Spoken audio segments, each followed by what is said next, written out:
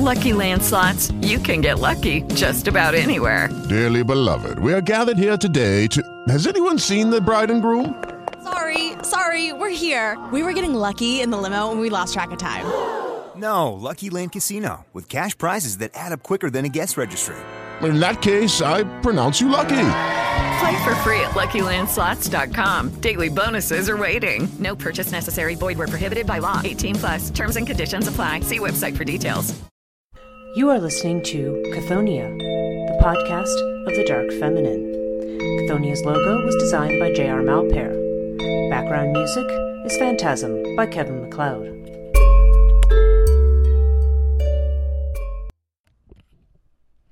Good morning and welcome to Chthoniya, the podcast of the Dark Feminine.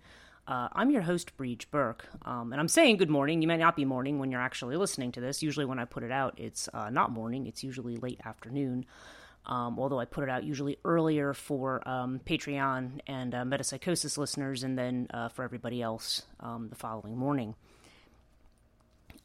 This week, what we're going to talk about, the subject of this week's podcast is the goddess Komari. Now, Komari is one of the Astamatrikas. We started the series of the Astamatrikas last time with Chamunda. And these are the sort of seven, again, depending on the tradition you're in, and depending on which part of the Asia that you're in, this could be, Komari, we're talking about either some have the tradition of the Septamatrikas, or the seven mothers. And some have the tradition of the Astamatrikas, which there are 8. There's an extra one. And I was thinking, if you listen to if you're familiar at all with the Sri Devi Khadgamala Stotra, those goddesses are actually they're represented a little bit differently, because in that one, the way the ones that I'm looking at are Chamunda, Komari, Indrani, who's also known as Mahendri, Brahmani, trying to think, Vaishnavi, Vahari, and one of the, let's see, there's one I'm missing here. Let me just look at my names here.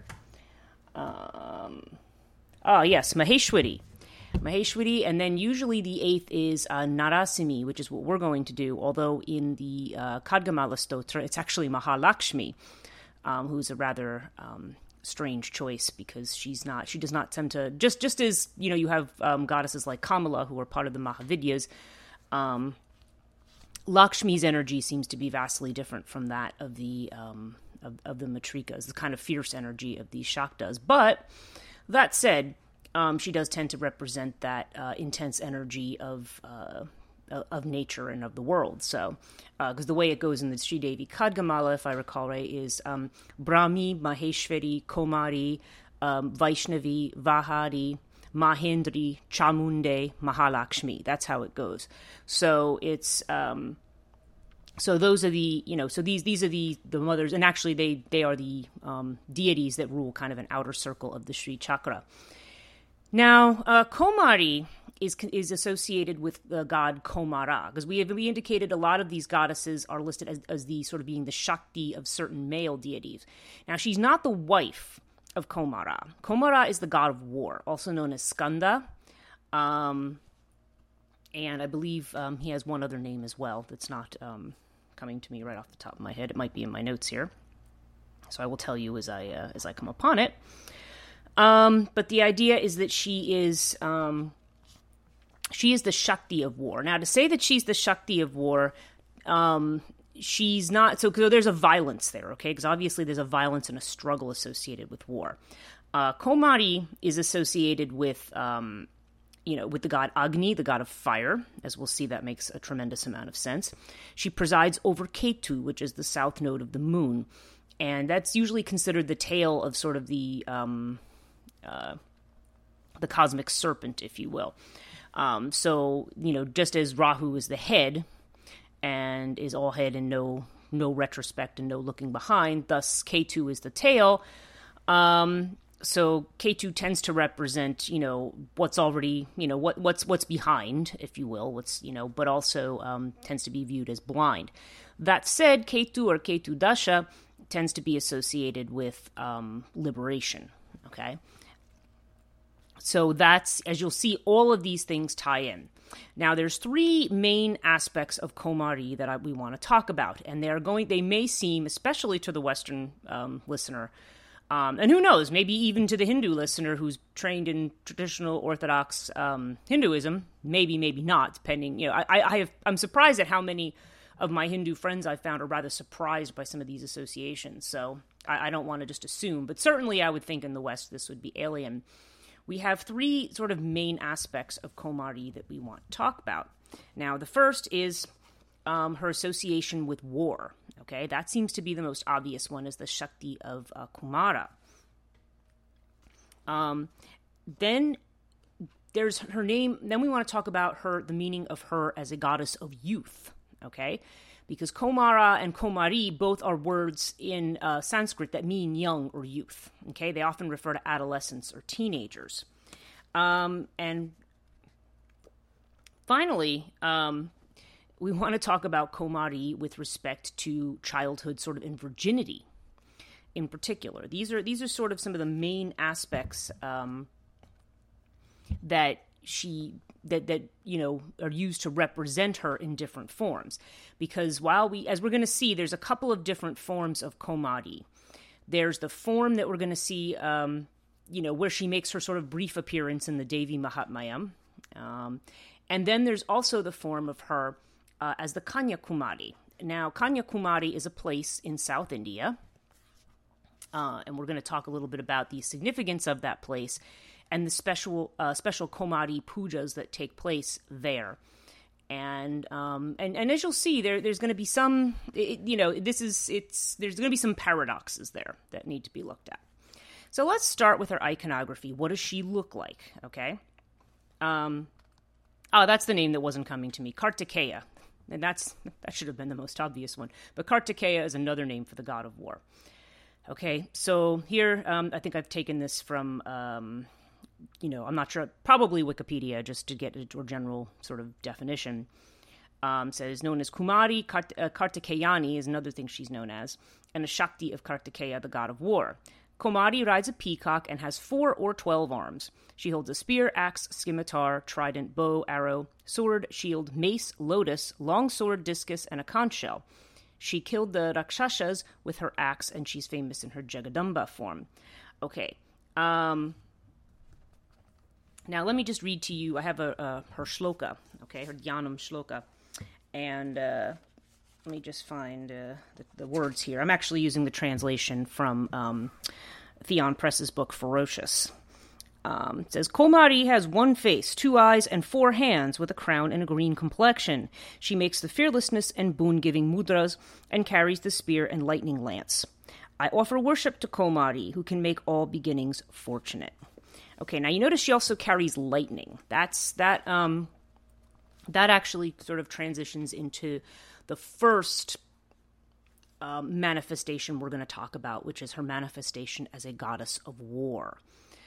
Now, think about war gods throughout mythology. We have, who are the gods who are sort of the generals of the armies, if you will, or the ones who are victorious in battle. And many of them are storm gods. Okay. In the West, who's the main god of monotheistic, what we'll say Torah or biblical Hindu thinking is Yahweh or Jehovah, depending on how you like to say that name. Yahweh started out as a storm god, as a kind of a lightning god. Okay. Zeus. Okay, Zeus in the in Greek mythology, he's the king of the gods. And see, the king, too, is also associated with this. But also, has the lightning bolt. And I think of Lugh in, very appropriately as we get close to Lunasa, in the Celtic, because Lugh also carries the lightning bolt. And the lightning bolt is an apt representation of war. There's also Indrani, who we're going to talk about in the next episode, and of course her connection to Indra, because Indra is the one in Hindu mythology that carries the lightning bolt. And he is also the leader, and he is also the one with the power. But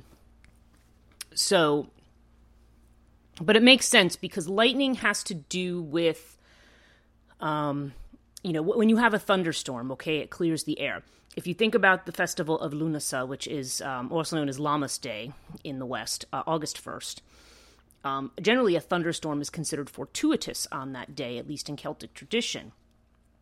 And the reason for that is that Lugh is actually battling against Balor, who opens his great eye and burns everything up. And what he does is he drives his lightning bolt into Balor's eye, and then, he's able to, defeat him in that way.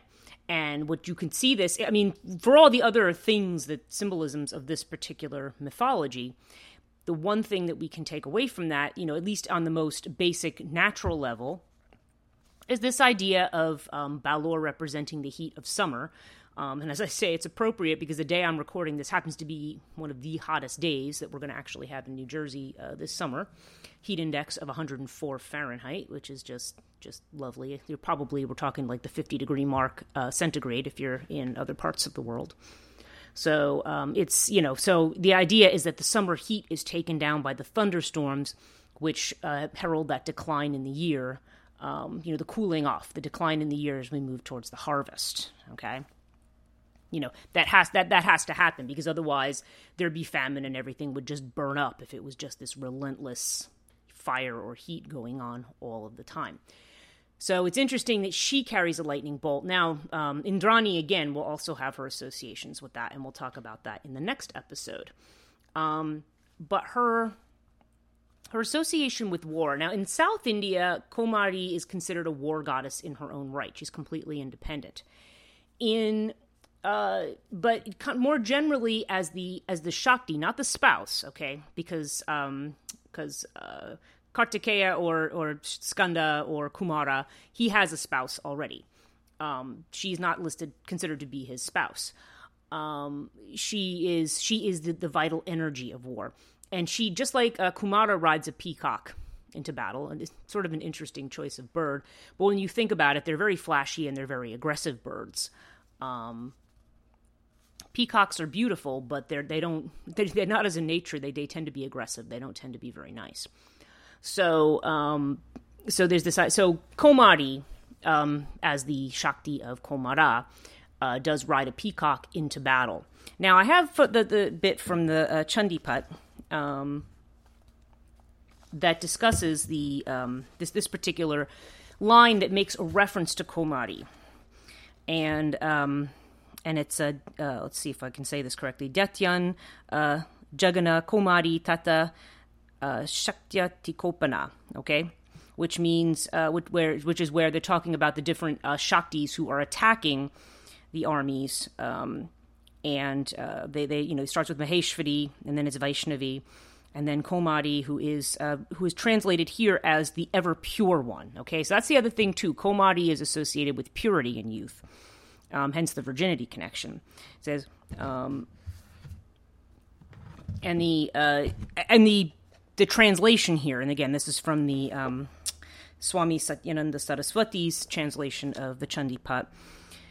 The ever pure one with her energy, okay? Because they talk about Maheshwari attacking with her trident. They talk about Vaishnavi attacking with her discus, and the ever pure one with her energy. She fights with pure energy, okay, which almost implies like a lightning bolt kind of a thing.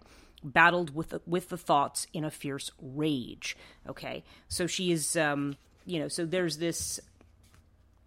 So in spite of how they may appear in some of the images or the iconography of these great battles, the deities are not. I mean, they're not assuming a pleasant countenance. They're angry, and they are. They are in their bloodlust mode. Now, I think we had mentioned in the previous one that all the matrikas have a vice associated with them. And the vice of Komari is attachment, okay? Which, as the authors of Ferocious note, that's something that you might not expect. You might expect her, her vice to be wrath, okay? But they said, but attachment is ultimately what leads to war. It's that desire for power. I was thinking about this, and I think I spoke about this in the last episode, but I also had a conversation completely independent of this last week about the way in which we were talking a little bit about black magic and about the way black magic works, and the idea that there are some people who deliberately create chaos and fear in order to absorb power from that, in order to gain power from that. And you see this even in your traditional Western ideas of the demonic, okay? If you have somebody, for example, who thinks that they have a demon in their house or that somebody's possessed by a demon, okay? Whether you believe in such things or not, the idea behind it is that when you encounter a force like that, the more angry, the more upset, and the more afraid you are, the more you feed it, okay? So the idea is that there's people who try to... certain practitioners, maybe people who may be more sociopathic, who try to feed on the fear and anger and rage of others, okay? To give power. And it's kind of interesting because to a certain extent, that's one misuse of the Shakti, right? That blind, there is a power to be gained, but it's a misunderstanding of that power. The idea is that this power, which is like it's like a massive flamethrower, like shooting up. It can be a very destructive thing. And it can give the power to destroy, but it is also the power to create in there. And it's about... Hello, it is Ryan, and we could all use an extra bright spot in our day, couldn't we? Just to make up for things like sitting in traffic, doing the dishes, counting your steps, all the mundane stuff. That is why I'm such a big fan of Chumba Casino. Chumba Casino has all your favorite social casino-style games that you can play for free anytime, anywhere with daily bonuses. That should brighten your day a little. Actually, a lot. So sign up now at ChumbaCasino.com. That's ChumbaCasino.com. No purchase necessary. VGW Group. Void where prohibited by law. See terms and conditions. 18+. Hello, it is Ryan, and I was on a flight the other day playing one of my favorite social spin slot games on ChumbaCasino.com. I looked over at the person sitting next to me, and you know what they were doing? They were also playing Chumba Casino. Coincidence? I think not. Everybody's loving having fun with it. Chumba Casino is home to hundreds of casino-style games that you can play for free anytime, anywhere, even at 30,000 feet. So sign up now at ChumbaCasino.com to claim your free welcome bonus. That's ChumbaCasino.com and live the Chumba life. No purchase necessary. VGW Group. Void where prohibited by law. See terms and conditions. 18+.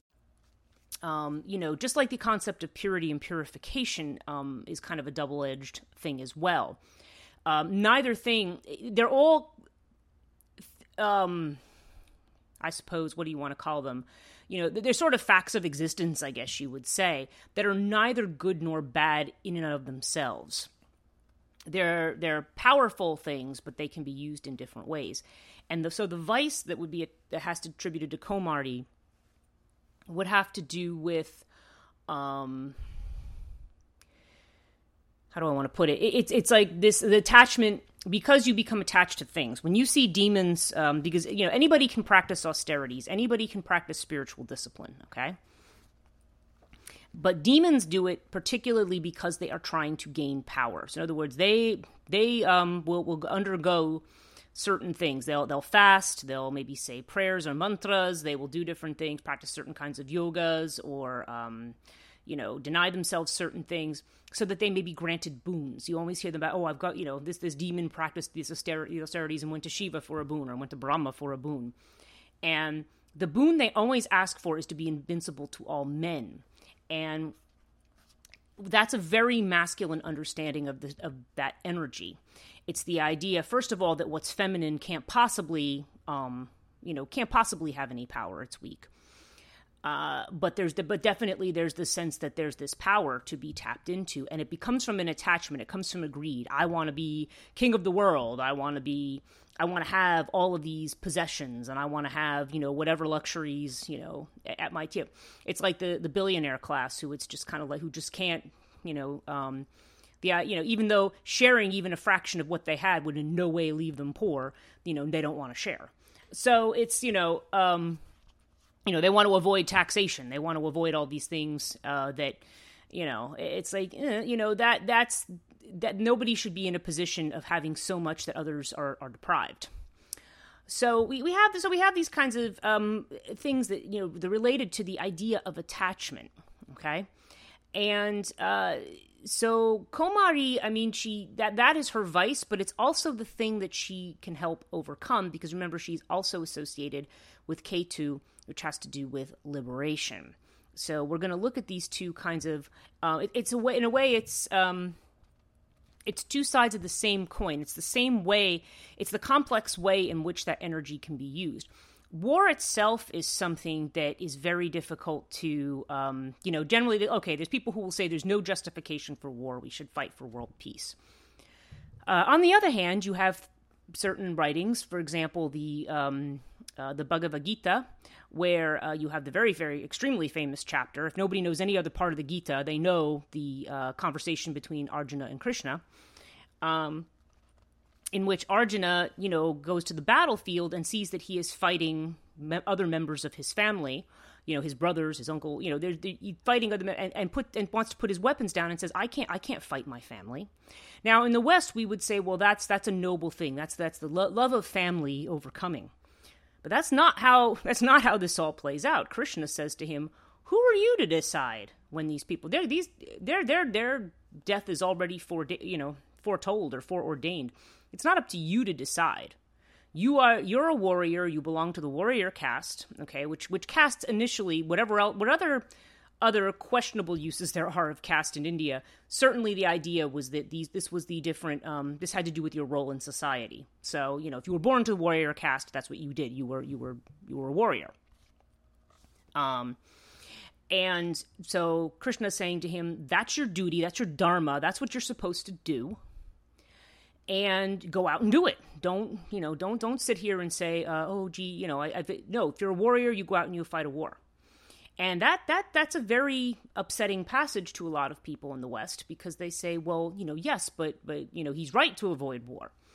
Well, okay, my general take on it is that war is not a pleasant thing. War is not something, a state of peace over a state of war, yes, that would be preferable. But the reality of things is that things never stay at a stationary point. And if they did, life would be very, very stagnant. War is part of maybe more the more negative side, as we interpret it, of the dynamism of the way energies move in the universe, and the way societies work, and the way personalities interact. Because you can have groups of people who are together, but not everybody is, you could have a group. Let's just say you and 3 of your friends decide, let's just say you like to sit around and have philosophical discussions, and you come up with this great idea thinking, wouldn't it be great if everybody, if we got together and we, this is not uncommon, by the way. This happened a lot in the 60s and well before it. We see a lot of religious orders. The Franciscans immediately come to mind, who were founded in this way. And it's just kind of like, let's come together and let's do it our way, and let's do it simply and peacefully, and we'll help others in this way. Like, it always starts out with a very good and very noble kind of idea, okay? So you have these few people, and other people like your idea, and then they want to come join you.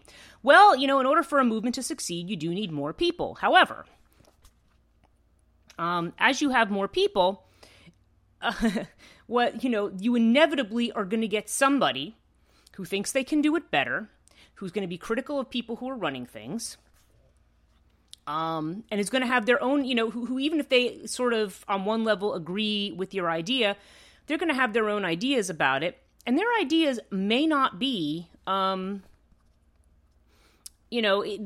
may be more about their own agenda than about, say, helping others or helping the group. It may be about, like, how can I work this to my benefit? So there's those personalities are always out there. And let's be real, that is an aspect of everybody's personality. All of us, to some degree, are looking for a way to make our situations work for us, if you will, to capitalize on things. And part of that is legit. Part of it is, you can't, it would be nice if you were in a position, if you had crap loads of money to begin with, you could give everything away that you do for free.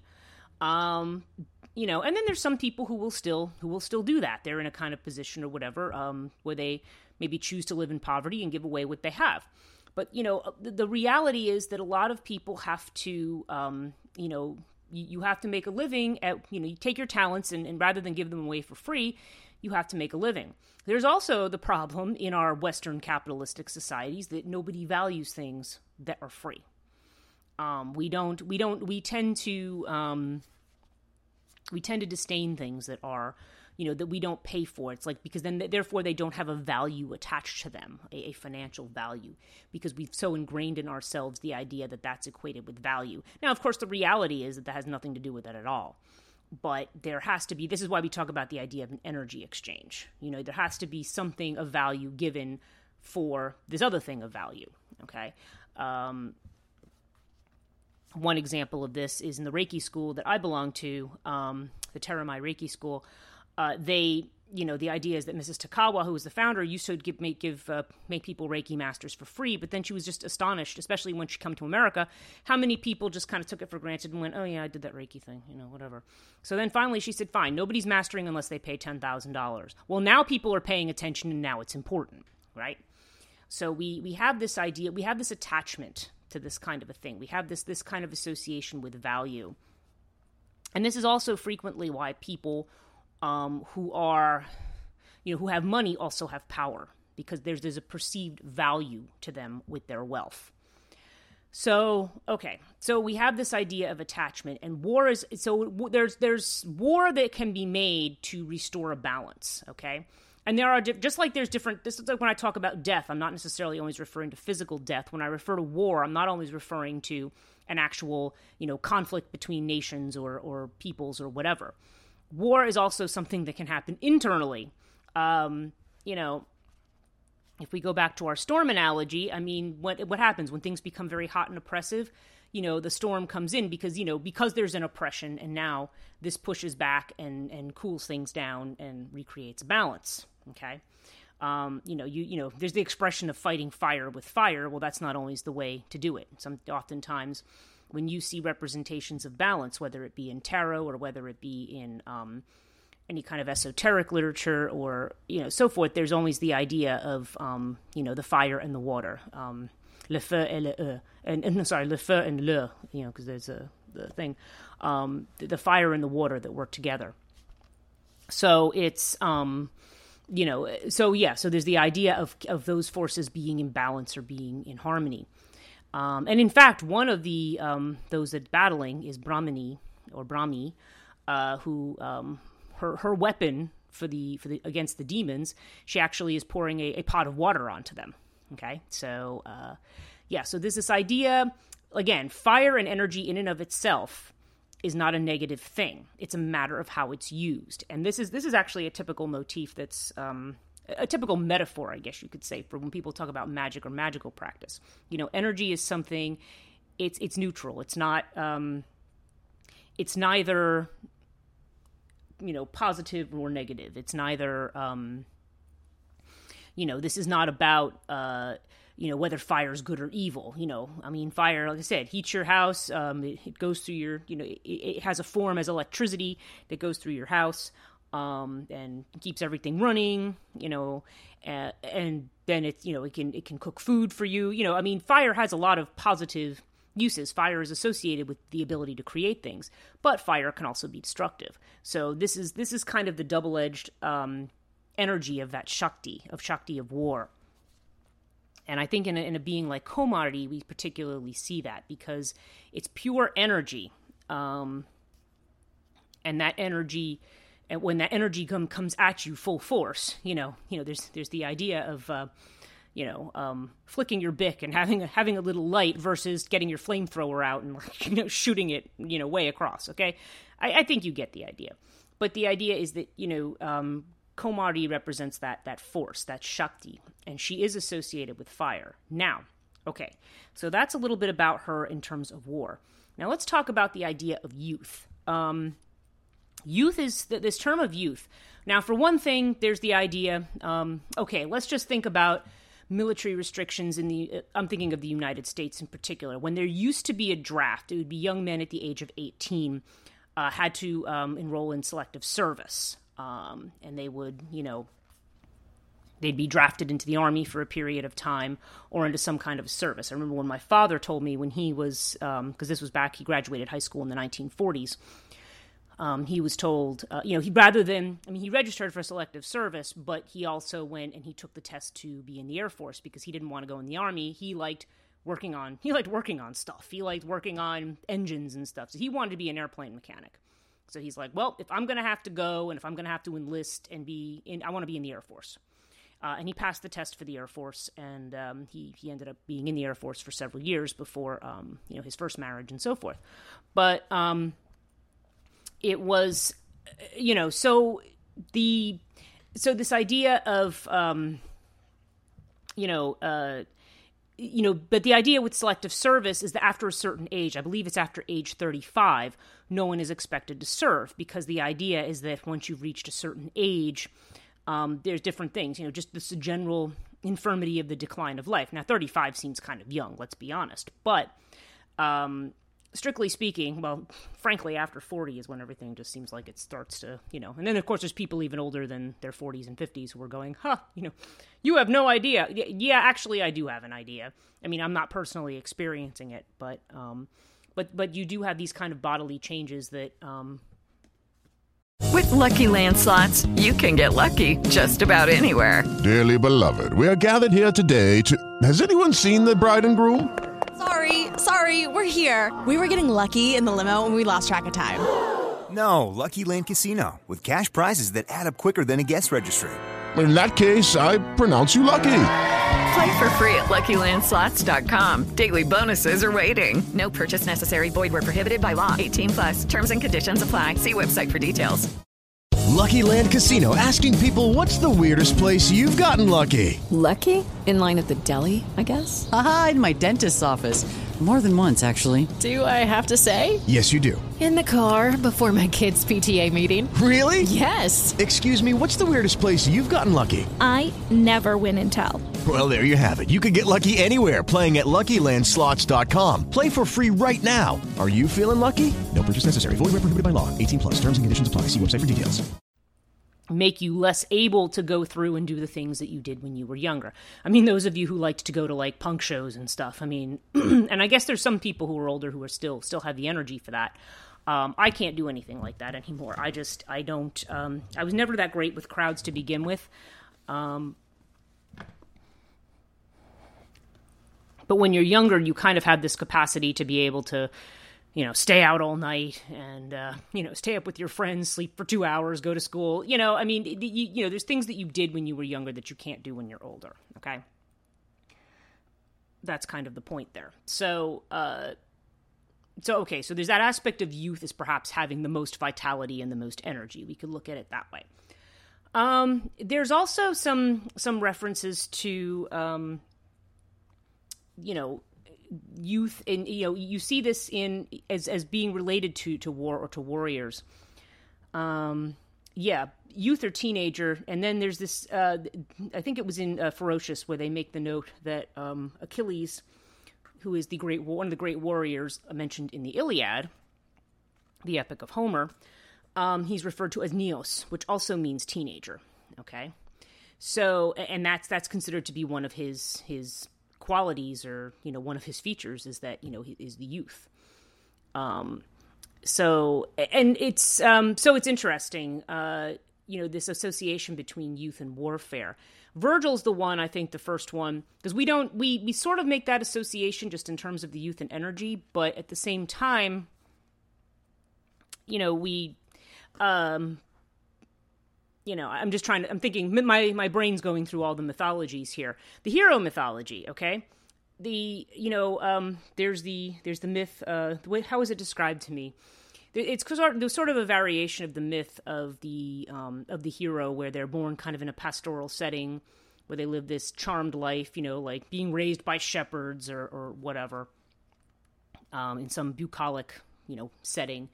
But then some crisis appears or some challenge, and now they have to go out and they have to either go on a quest, or they have to fight a battle, or they have to fight a monster, or there's something that goes on in that. And that tends to be associated with, say, tests of, for men of going into manhood, for instance, women don't seem to have the same mythologies or expectations because, women are not, now Jung would say it's because women already have a lot of the qualities that men are trying to learn to get. Women have a different cycle just because oftentimes women were associated with childbirth and with things like that. But just as men today are not expected to go to war or to fight battles, women are not necessarily expected to have families. But again, if you talk about these masculine and feminine things, they have a meaning beyond the immediate social role as well. They have a psychological meaning. They may have a spiritual meaning. And all of us, male or female, have battles that we have to fight. And that seems to be part of the narrative of our culture. We don't simply let go, which is actually the feminine thing to do, by the way, simply letting go and being passive and allowing life to flow through you. We always seem to have to struggle with everything. Whether it's necessary or not, I mean, you could argue about that. I'm not gonna digress into that philosophical argument, but it is something that we tend to do. And, to a certain degree, we tend to think it's good for us. We tend to think like, oh, yeah, we should, struggle's good, it builds character. It was like, I remember my ex-husband, if he would do something and he ended up hurting himself, or he was, had a back, his mother would go, well, it's good for you, It was like, it's good for you. It keeps you from being too soft or being too something, So there's those kinds of associations. And they are associations with youth. But the idea is that what turns you from a youth into moving into the next stage, that these are all kinds of trials and tests that move you to the next stage, and that this is the energy that's associated with that. Okay, so we talked about the youth aspect. We talked about the war aspect. Now let's talk about the virgin child aspect. Whoa, let's throw that one in there. Okay, this has to do with Kanyakumari, okay? Now, Kanyakumari? Okay, first of all, Kanyakumari is a place in South India. And now, if you remember from our initial discussions of Tantra, that there was the story of Shakti, when she initially marries Shiva, and she goes to her father's, yagna or sacrifice, and he insults her husband, and she gets enraged, and she self-immolates. Well, the idea is that the parts of her body felt, that this was taking place in the heavens somewhere, presumably from the way it's described, or on top of a mountain somewhere. And so her body parts fall into all these different parts, and then these different pitam, Shakti pitam, are set up in the different places where her body parts fall. Like, for example, we've talked about Kalagat, where her toe supposedly fell, and supposedly they have her toe wrapped up, and that it's so powerful nobody can even look at it. Not even the priests. Even when they handle it, they have to be blindfolded. It's like the power of Shakti. Well, now, if we think about the fact that Shakti in our bodies passes through our spinal column, try to imagine the place where Shakti's spine would have fallen. Well, that place happens to be Kanyakumari. Supposedly, the spine of Shakti fell there. So that is considered to be sort of the Kundalini of India. Okay? So that is a real powerful force.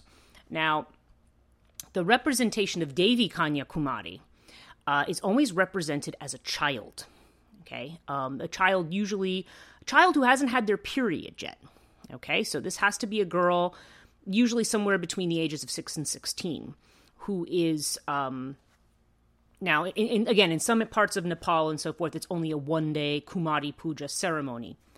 And there's a girl who's chosen for that. Now, let me just... I have an interesting little article here from Wikiwand. Okay, I'm not sure who the... So this was copied from another Wikipedia, but this looks a lot more detailed than what I saw in Wikipedia, so I'm thinking that this may be slightly edited or different. Okay, so Kumari or Kumari Devi is a living goddess. Now, this is talking about the Nepalese version, but it's very interesting, and listen to this and think about it, okay? It's the tradition of worshiping young prepubescent girls as manifestations of divine female energy in Hindu and Buddhist religious traditions. The word Kumari is derived from the Sanskrit Komaraya, which means young. Okay? In Nepal, a Kumari is a prepubescent, I can speak today, girl selected from the Shakya caste of the Nepalese Newari Buddhist community. The Kumari is revered and worshipped by some of the country's Hindus. While there are several Kumaris throughout Nepal, with some cities having several, the best known is the Royal Kumari of Kathmandu, and she lives in the Kumari Gar, a palace in the center of the city. The selection process for her is rigorous. As of 2017, the Royal Kumari is Trishna Shakya, aged 3, so she's even younger than 6, installed in September 2017 by the Maoist government that replaced the monarchy. Unika Bhadracharya, selected in April 2014 as the Kumari of Patan, is the second most important living goddess. A Kumari is generally chosen for one day and worshipped accordingly on certain festivals like Navaratri or Durga Puja. In Kathmandu Valley, this is a particularly prevalent practice. A Kumari is believed to be an incarnation of Taleju, which is a sort of Nepalese equivalent of Durga. When first menstruation begins, it's believed that the goddess vacates her body. Serious illness or loss of blood from injury can also cause loss of deity. Okay. The worship of the goddess in a young girl represents the worship of divine consciousness spread all over the creation. As the supreme goddess is thought to have manifested this entire cosmos out of her womb or out of herself, she exists in equally inanimate as well as inanimate objects. Okay? So they refer to the verse that we had just looked at. There's, just beyond the verse I read to you, that's when the great Shumba says to Durga, "You have all this help," and she says, "No, I reside in all things." Now it says that she declares she resides in all female beings. She doesn't see that's a mistake. She doesn't just reside in all female beings. The goddess resides in all male beings as well. That's the thing. That's Shiva's discovery in the Mahavidyas. Shakti is both in male and female. It's not just for women. And that's not what I think it actually says. But, okay. The entire ritual of Kumari is based on this verse. But while worshipping a goddess, only a young girl is chosen over a mature woman because their inherent purity and chastity. Now, this, as you're going to see, is going to tie in with the ideas of liberation and sannyasi. Sannyasi being the taking of vows as a Hindu or Buddhist monk. Okay, the idea of renunciation. Sannyasi is renunciation. Okay. So, okay. So the main target of a Kumari Puja is to realize the potential divinity in every human being.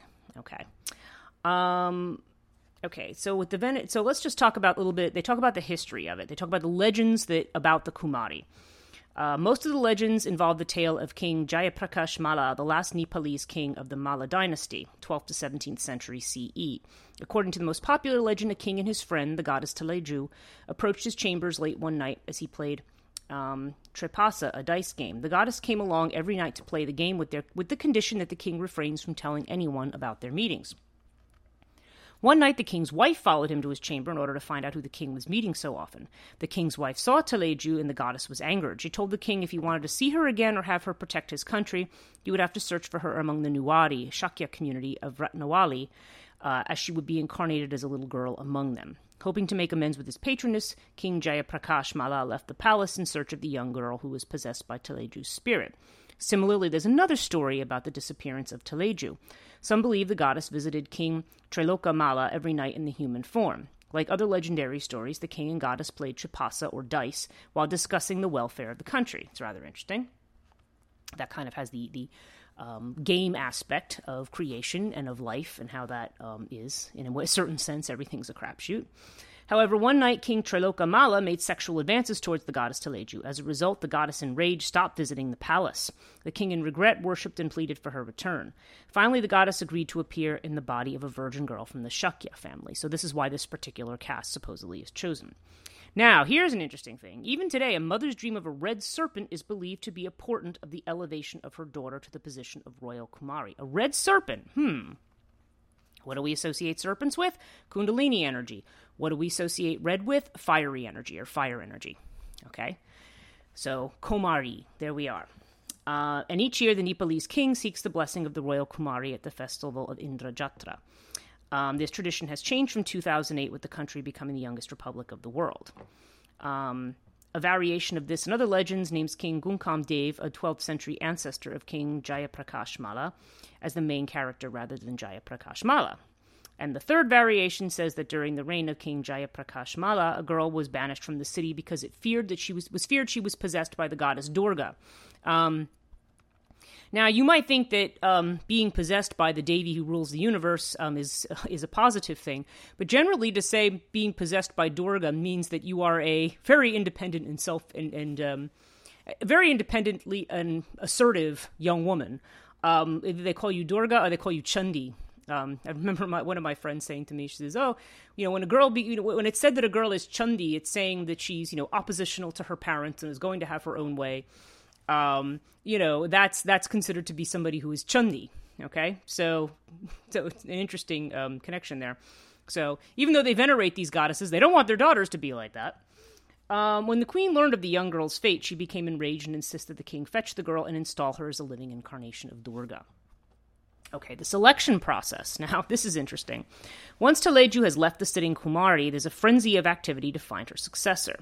Some compare it to the selection process for the Dalai Lama or the Panchen Lama.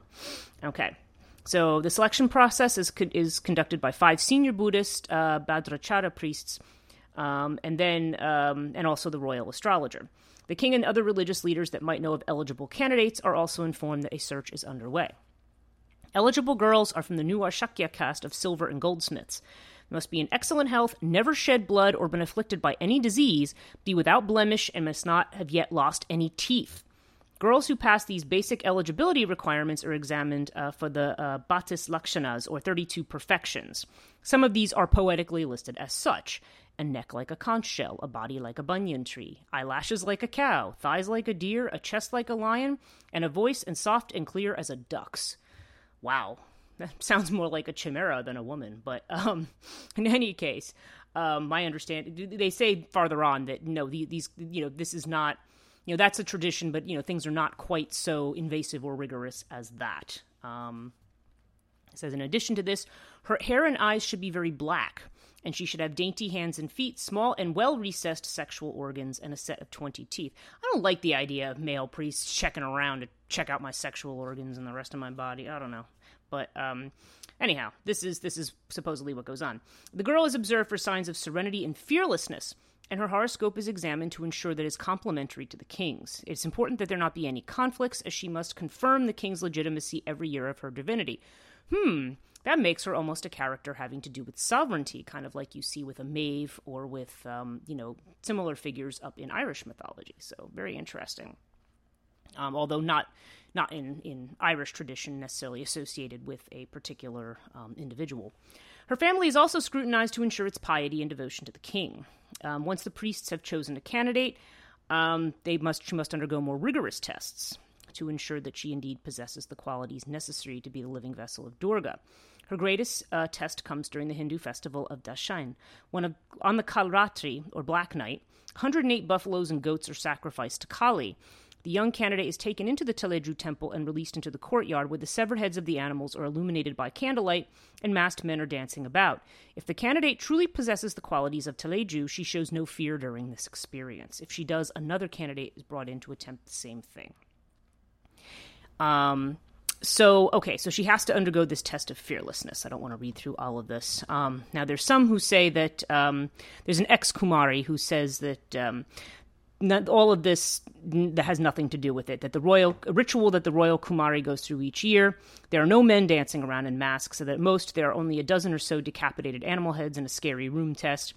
And she also describes the requisite physical examination of each Kumari is neither intimate nor rigorous. Okay, so that's good to know. But that's, there's the idea. Once the Kumari is chosen, she must be purified that she can be an unblemished vessel for Teleju. She is taken by the priests to undergo a number of secret tantric rituals to cleanse her body and spirit of past experiences. Once these rituals are completed, Teleju enters her, and she is presented as the new Kumari. Okay, she is dressed up and made up as a Kumari, then leaves the Teleju temple and walks across the square on a white cloth to the Kumari Gar, which will be the home for her home for the duration of her divinity. Okay, and then she leads a very charmed life.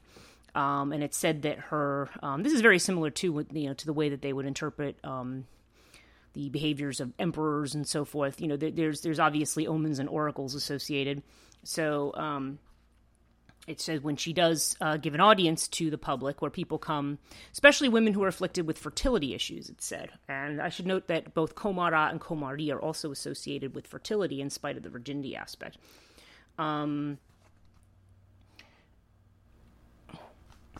And her, so her actions during these audiences are predictions of the petitioner's lives. So if somebody comes seeking aid from her, if she cries or laughs loudly, that could be serious illness or death. If she weeps or rubs her eyes, it could be imminent death. If she trembles, it means they'll be imprisoned. If she claps her hands, there's a reason to fear the king. And if she picks at food offerings, it means financial losses.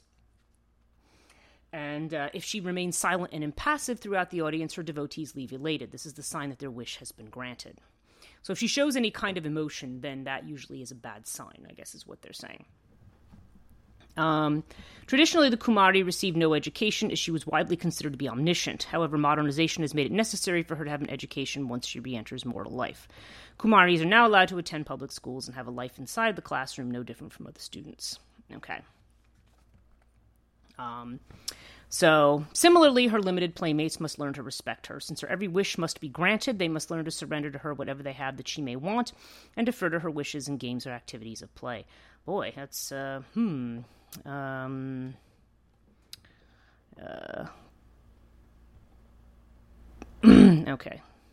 It's interesting. So, yeah. So, okay. So, I just, just to share with you a little about the Kumari ritual, and so you see these two things, and you think, okay, so there's this war goddess, this sort of angry, enraged war goddess, associated with attachment, with the vice of attachment and power, and then you have this idea of this virginal child being associated with that goddess, or with the pure, the absolutely pure Kundalini Shakti, so Shakti of Shakti, if you will, so that's. So you think, wow, what does that have to do with the virgin child? And, and of course in the West, we tend to think of virginity and purity, feminine virginity and purity, like the Virgin Mary is the icon. But that said, the Virgin Mary does not have the power of a god. She can intercede, you can pray to the Virgin Mary, and she supposedly will pray to God or to Jesus or whoever on your behalf. But, Mary herself is just a very blessed saint. She's not a goddess per se, although you could argue about the powers of saints in that kind of religious belief.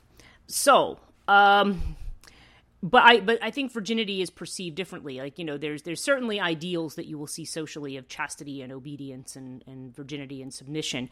When you have virginity associated with a goddess who is so, represents something so absolutely powerful, such a incredibly powerful force that can be very violent and that can be very destructive. I would suggest that this, a lot of this has to do with, there's a couple of things here. That sort of purity factor may relate to the independence, the feminine independence, because you remember, once a girl is old enough to menstruate and to be able to bear children, it's expected that she's going to be married, and there's a whole social expectation that goes along with that. At least in traditional cultures, we're not saying that necessarily always goes on today, but traditional cultures, there's kind of that expectation that that's her role. But the virginity aspect sort of has to do with the independence of the Shakti, okay? The Shakti is independent. It's not, it's virginal in the sense, because remember, originally the idea of virginity is not just simply that you haven't had sex, but that you're not married, okay? The idea that you're not beholden to, there's no male who's sort of assigned to you or in charge of you in some fashion, okay? If you want to look at marriage in that way. Not that you have to look at marriage in that way, but traditionally, yeah, a lot of it was looked at that way. I mean, there are matriarchal cultures, and in South India in particular, there are matriarchal, lineages where things are passed down through the woman rather than the man. But that said, you still have a lot of the same old patriarchal kind of holdovers in the way that, with women's status still, even with that, okay? Okay, so there's that aspect, and then the other aspect of it has to do with, again, if we look at the relationship of Kumari to sannyasi or to liberation, if we think about Tara and the Mahavidyas too, there's this idea of liberation, only this is liberation through the taking of vows, through the renunciation of worldly attachment, okay? And that would mean the renunciation of desire, okay, and sexual desire. So this is a decision that is made when one chooses sannyasi. So this is the aspect of Shakti, just as they all have to. They all have to do with sannyasi and renunciation and liberation. Connecting with Shakti is always a path to liberation.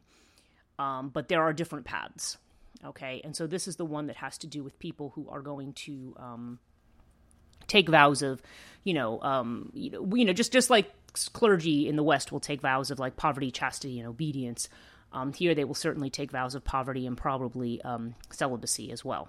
Okay, so there's this renunciation. Okay, so there's that association. And again, as I mentioned, the Ketu association has to do with getting rid of past karma or purifying oneself of past karma and, moving towards that, getting off the cycle of birth and death.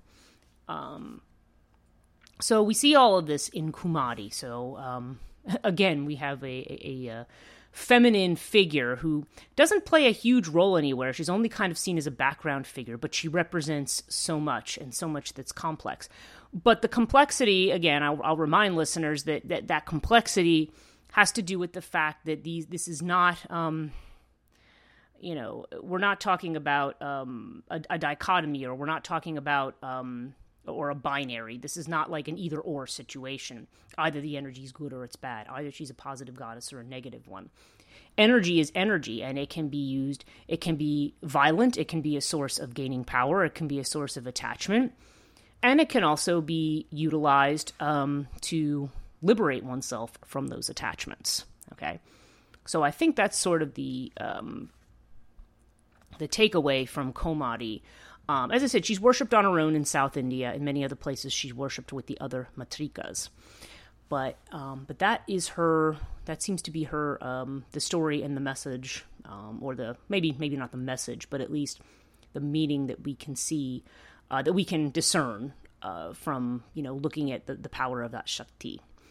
Okay, so that's going to be it. I've probably gone on far longer than intended, as usual, but. So I'm going to end here, and I'm just going to remind you, if you happen to be watching this on YouTube, please subscribe and hit the bell notification so that you can be notified when there's new podcasts. They come out roughly every 2 weeks. And sometimes I do other videos on tarot and some other things. I haven't done any of those recently. I just haven't really been inspired to.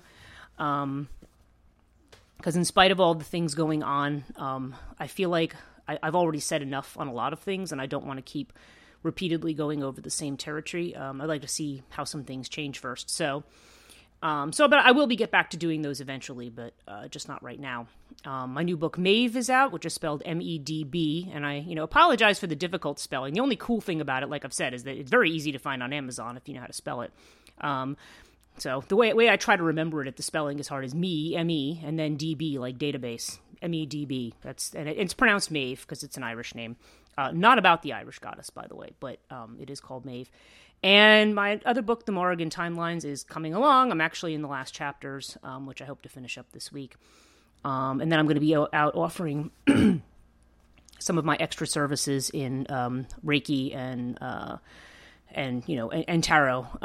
I do provide other services and what I call it is I call it liminal Reiki, and I call it liminal tarot, mainly because my focus is, and not that anybody can't avail themselves of these services, but generally it's people who are on the edge, who are between things, who are in transition, possibly in crisis, possibly in the void.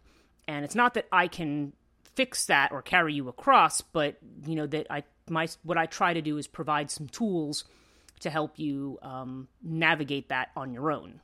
Because ultimately everybody has to navigate that on their own. I'm not there to fix it for you.